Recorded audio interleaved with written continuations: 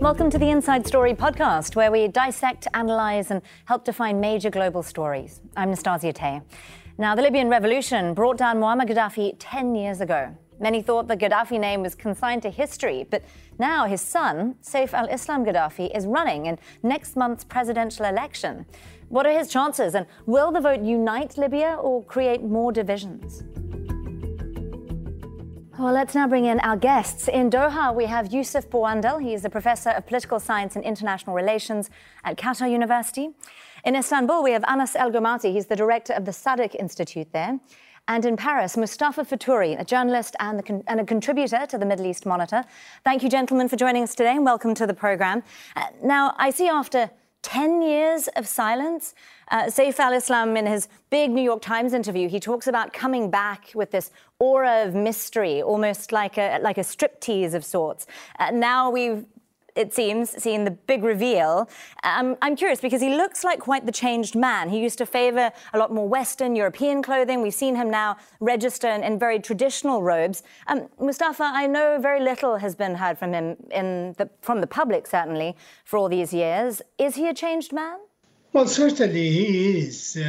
Just if you take into account the fact that he has been over a decade in isolation and completely cut from the outside world, without his family, without his close friends and associates, that would have changed anybody. He also faced death penalty by Libyan court back in 2015, and there were even suspicions if he was ever alive or not. In terms of politics, and probably a little bit more about the tribal conceptual in which he might play in the near future, I think he's also a changed man. He has been involved in a couple of very important reconciliation processes between tribes, especially in the city of Sabha just 2 weeks ago, successfully between his tribe and the Wlad Suleiman, their close friends and allies throughout history. In terms of the Libyan public view of him, I think it has changed as well, because they see him now as some kind of a savior, if you like, because of what has been happening in the country itself. These are just a few points that indicate he is a changed man indeed, regardless of the kind of robes or clothes he has put on to come out for the first time publicly live. I do want to dig into what kind of a man he is and how might that affect his support, how he might potentially govern if he won. He went to the London School of Economics. He was considered a reformer. And back in London in 2003, I believe it was, when he was asked what Libya needed most, he said democracy. And he said that was because his country at the time didn't have any real democracy. But then in 2011, he backed his father. So, Anas, what happened? Well, it's not Saif the reformer, it's Saif the performer. And the theatrics of the last 24 hours confirm that. Very little has changed about Saif Al Islam Gaddafi. He chose to wear the clothes that his father wore 10 years ago when he gave his infamous Bab al-Azziya speech, where he threatened to exterminate the population of Benghazi. This is not a man that has changed. It's a man that has learnt the art and tricks of performance. This is also someone that understands rule by one man and rule by tribe. That is not something that Libyans haven't seen before. Libyans have lived and experienced that for many, many years. He can certainly find friends around the corner in Sabha, where he certainly is now, and I'm sure he'll find friends that want to adopt that tribal clothing or that want to hark back to that era. But today, Libya needs a consensus figure, someone that wants to turn that chapter over. And wearing the clothes that your father wore when you threatened the Libyan population is not something that indicates that you're a consensus figure. It indicates that you're a divisive figure. Now, I'll finish with this. It's the mother of all ironies that today Saif Al Islam Gaddafi is trying to exercise his democratic right to pursue a presidential bid and campaign against the very system that him and his father chose to brutally try and put down as a movement during the February 17th revolution. This is a man that chose to go with his father and against the Libyan people, against his own rhetoric in the years that he was at the LSE, and chose to try and put down a pro-democracy movement, and today is trying to exploit that system at its most vulnerable. And he has had friends over the last several years. He hasn't been living completely in isolation.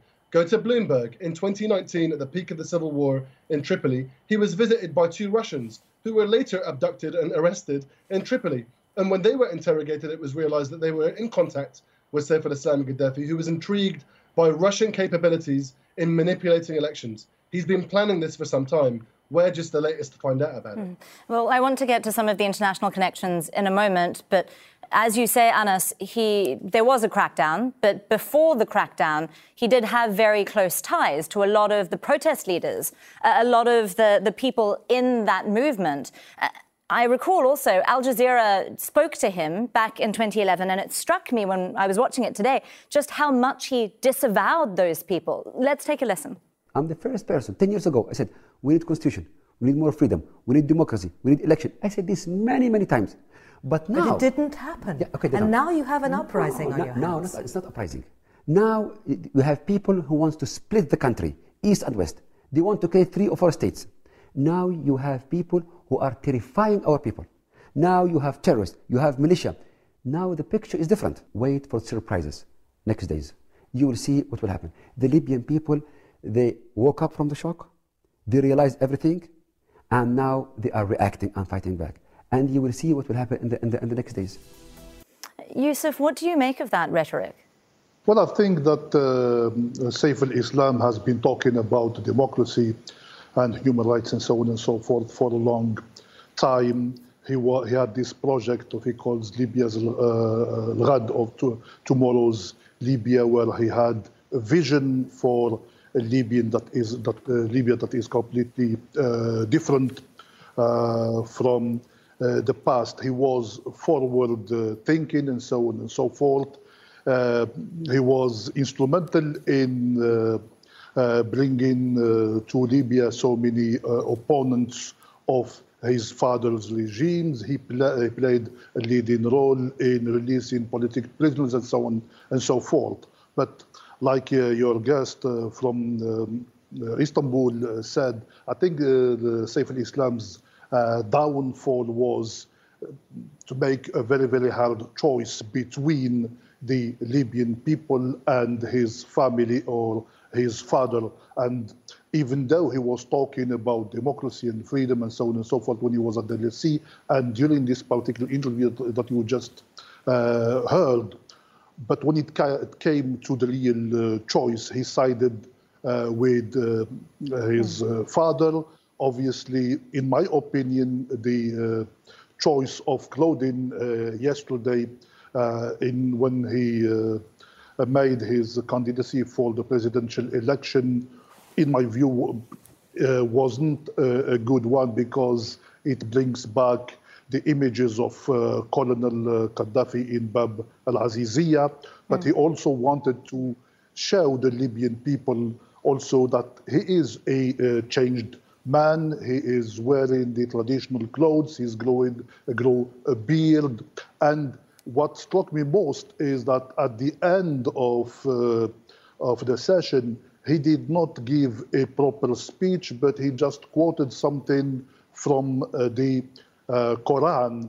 You know, in the way I looked at it is, he's telling the Libyan people that I am a changed man, I am a reformed man, and God is my witness that we are going to do things or to play the things in the right way. Youcef, you say that he made a choice. Well, there was that moment back in 2011 which really felt like a major turning point. Now, Saif Al Islam, he gave that speech, nationally televised speech. A lot of people actually at the time, I recall, thought that he was actually going to announce that he was taking over from his father, but instead he said this. Let's play this clip. 5 million people will take up arms. We're not Egypt. We're not Tunisia. We will all have weapons. Blood will flow, rivers of blood, in all the cities of Libya. Mustafa, was that a prediction or was that a threat? No, it was 100% accurate prediction. Unfortunately, it's true, very true. We have been living it, since 2011 until today. And if I just go back a little bit to touch on the what Anas have said from Istanbul about the Russian friends of Saif that visited him last year, and they were abducted and incarcerated in Tripoli and interrogated to confess that they are something, some kind of Russian agent. I have to, clarify this. I investigated the story thoroughly through Tripoli and Moscow, and through contacts in Moscow, the organization, the civil organization, non-governmental organization in Moscow that sent the two researchers, and they had the permission from the government of Libya, and especially from Mr. Khalid al-Mashri, who is the chairman of the Supreme Council of State, to visit Saif Al Islam, and they already told Tripoli authority at the time what they are doing, why they are visiting him. And the Libyan authority at the time changed their mind afterwards because they wanted to blackmail Russia into something else, something different that has to do with stopping supporting Mr. Haftar in his campaign to take Tripoli by force. Having said that, I think we have made too much fuss about the kind of appearance Saif made yesterday, in terms of clothes, and I don't think there is much to read about this. Why should he put on civilian or Western-like style clothes? I do want to bring Anas in here just on the international implications and the international backing of potential candidates in this election. So, Anas, you mentioned Russia there. Do you potentially think that Saif is going to have a lot of backing from Moscow going forward? Yeah, moment of patience, though. Just to clarify on what Mustafa was saying about those Russians, at the peak of a civil war, when the New York Times, Bloomberg, Reuters all reported on Russian mercenaries and snipers firing against civilians, leaving landmines and destroying and displacing hundreds of thousands from southern neighborhoods in Tripoli, there were two members of a Russian civil society. That's an oxymoron in terms. I mean, it doesn't even exist. The idea that these two individuals are walking around, prancing around in Tripoli, very much. My friend, I talked to them personally. Gentlemen, I really don't want to get too far into these two Russian men. I'd like to focus on where we are going forward. You can keep selling, Mustafa. I'm not buying. I don't think anyone else is buying. The New York Times and Bloomberg and Stanford University, who also published those reports, you can find them online. They're not buying. So it has been the case that they have been supporting Saif Al Islam, and that today that's what elections mean. Elections don't mean only a serious test of public opinion as what they meant in 2011. They mean online movements that can be manipulated and social and political sentiment that can be manipulated and manufactured. The idea that popularity is something that you can hold in your hand and put in your pocket is a myth. It's something that is curated, it's ripened, and it's fashioned. And that's why over the last 24 hours, we can see on social media in Libya a massive, massive uptick in unorganic traffic and things trickling down through civil society into Libya, trying to get traction for Saif Al Islam and trying to push his agenda onto Libyan people. Just the iconography alone. Okay. And also just the final aspect about what he chose to wear. It wasn't like that was the only thing left in his closet. Have a bit more sense than that, Mustafa. Okay, I want to bring Youcef in here because we obviously know that there have been a huge amount of international involvement in Libya, particularly over the conflict over the last few years. It's evident that Saif Al Islam blames the US for much of what's happened since 2011. And we've also seen huge involvement from Turkey, the UAE and Russia, as we've been talking about. So, Youcef, who do you think is backing Saif Al Islam now? Do you agree with Anas? Is it Moscow? Well, I think Moscow is one of the major players leading Saif Al Islam. But I think to a very large extent, the situation will be played inside. Your guest from Tripoli is right in talking about social media and so on and so forth. But this is not just for the case of Libya. We've seen elections manipulated, between inverted commas, even in the UK, for instance, when the different political parties tried to defeat the Conservative candidates when Martin Bell stood as a candidate. We saw the reports in the United States about the role of Facebook in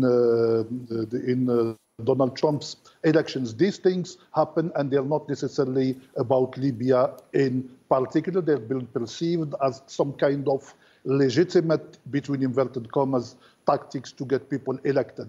But the fact that Saif Al Islam is back, and I believe that he has a very good chance of winning, because let's see it this way. Over the last 10 years, there has been a revolution against Colonel Gaddafi. What are the results? There are so many economic and social problems within Libya today. The country is almost divided, and we saw that, for instance, over the last 3 weeks when the Libyan foreign minister was removed from office. We saw the different reaction between the government and the presidential council, and so on and so forth.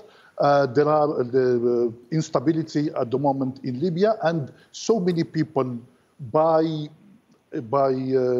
perhaps longing back, I would venture to say they're longing back to the old days of Colonel Gaddafi, at least in terms of stability and in terms of the social and economic problems. They see Saif Al Islam Gaddafi as somebody who has been involved in these particular policies, especially over the first 10 years of the new millennium. He knows the country quite well. He knows the different, he worked on so many cases for his father. I would say he has files about French, British, Italian, American involvements, which he can use as a bargaining chips. Okay, so sorry, I do want to bring in Mustafa here, because I do believe that Saif Al Islam's team has been also reaching out to you, Mustafa, ahead of his presidential bid. I'm curious as to what you make of his chances. I see from one poll, I mean, I know polling is patchy to say the least, but one poll suggested that in one southern region, 57% of people say that they support him. Is that, given that Libya is such a fragmented country, does that hold true across the country?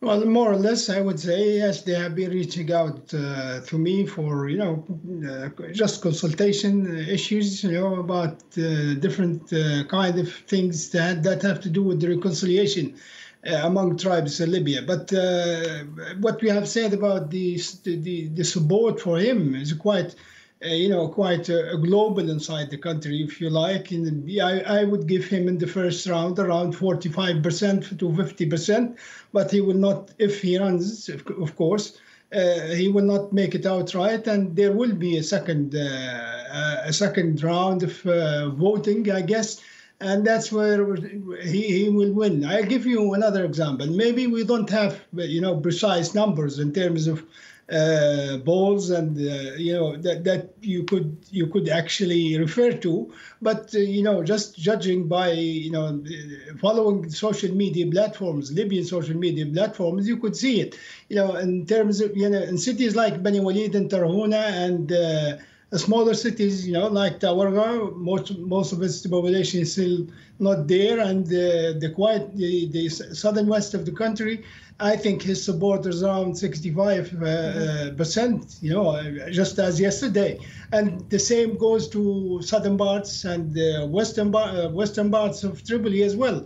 He might not achieve that figure inside Tripoli itself or Benghazi, but I do expect him to win, really, given the wide support he is enjoying. Just one thing about the Russian support. I mean, the Russians never actually expressed support to any Libyan political figure or party, but they did indeed receive a couple of envoys from Mr. Saif Al Islam. Yes. Okay, I do want to move on, because we do want to dig in finally to what implications this might have for Libya. And there is a man who we haven't yet discussed, Khalifa Haftar, and he's also running for president. So, Anas, let me ask you this. I know, obviously, many foreign leaders, the United Nations, very keen for these elections to take place as scheduled in December. But could they potentially cause more division than create more stability and unity going forward? Absolutely. I mean, the centre of gravity today for Saif Al Islam is Sabha. For Khalifa Haftar, it's eastern Libya enclave in Rajma near Benghazi. And then the revolutionary camp, I would say, or the anti-Haftar camp, more expressly, is in Tripolitania. You have a Mexican standoff. I mean, that's just a terrible scenario as it is. Secondly, the perception of the elections is they're not going to be free and fair. They're not going to be credible. We're at 5 weeks away from from elections. Not a single one of those candidates has come out and actually canvassed. Saif Al Islam's two speeches have included references to striptease and then stitching together multiple verses of the Quran so that they're not intelligible. So, and then you also have Khalifa Haftar, who is supposed to be going for elections, but hasn't really thrown his hat in for the candidacy yet. So with 5 weeks left to elections and not having spoken to your people, people don't believe that they're part of the process. They don't believe that that process will be free and fair and credible. If that is the case and the perception holds, I don't think they'll respect the outcome. And even if one of those candidates came out with 90% or 80% or the 45 that Mustafa mentioned, they're not consensus figures. They're not going to bridge those divides. There is an existential threat that all three of those camps feel by the other. And the only way to go through that is through a reconciliation process. And it's actually trying to put those things on the line that I don't believe any of those candidates today have the guts to do. Well, it's going to be certainly a controversial few weeks ahead. We'll have to leave it there, though, for now. Thanks, in the meantime, to all of our guests, Youcef Bouandel, Anas El Gomati and Mustafa Fetouri. Well, that's it for the Inside Story podcast. This episode was produced by Calvin Ng, Umari Stambouli and Abdurrahman Wassami. Studio sound was by Alvaro Galan. The program was edited by Anna Savage, Lin Nguyen and Joe DeFrias. Well, be sure to subscribe to the Inside Story podcast to catch every episode. And thank you for listening. We'll be back again on Tuesday.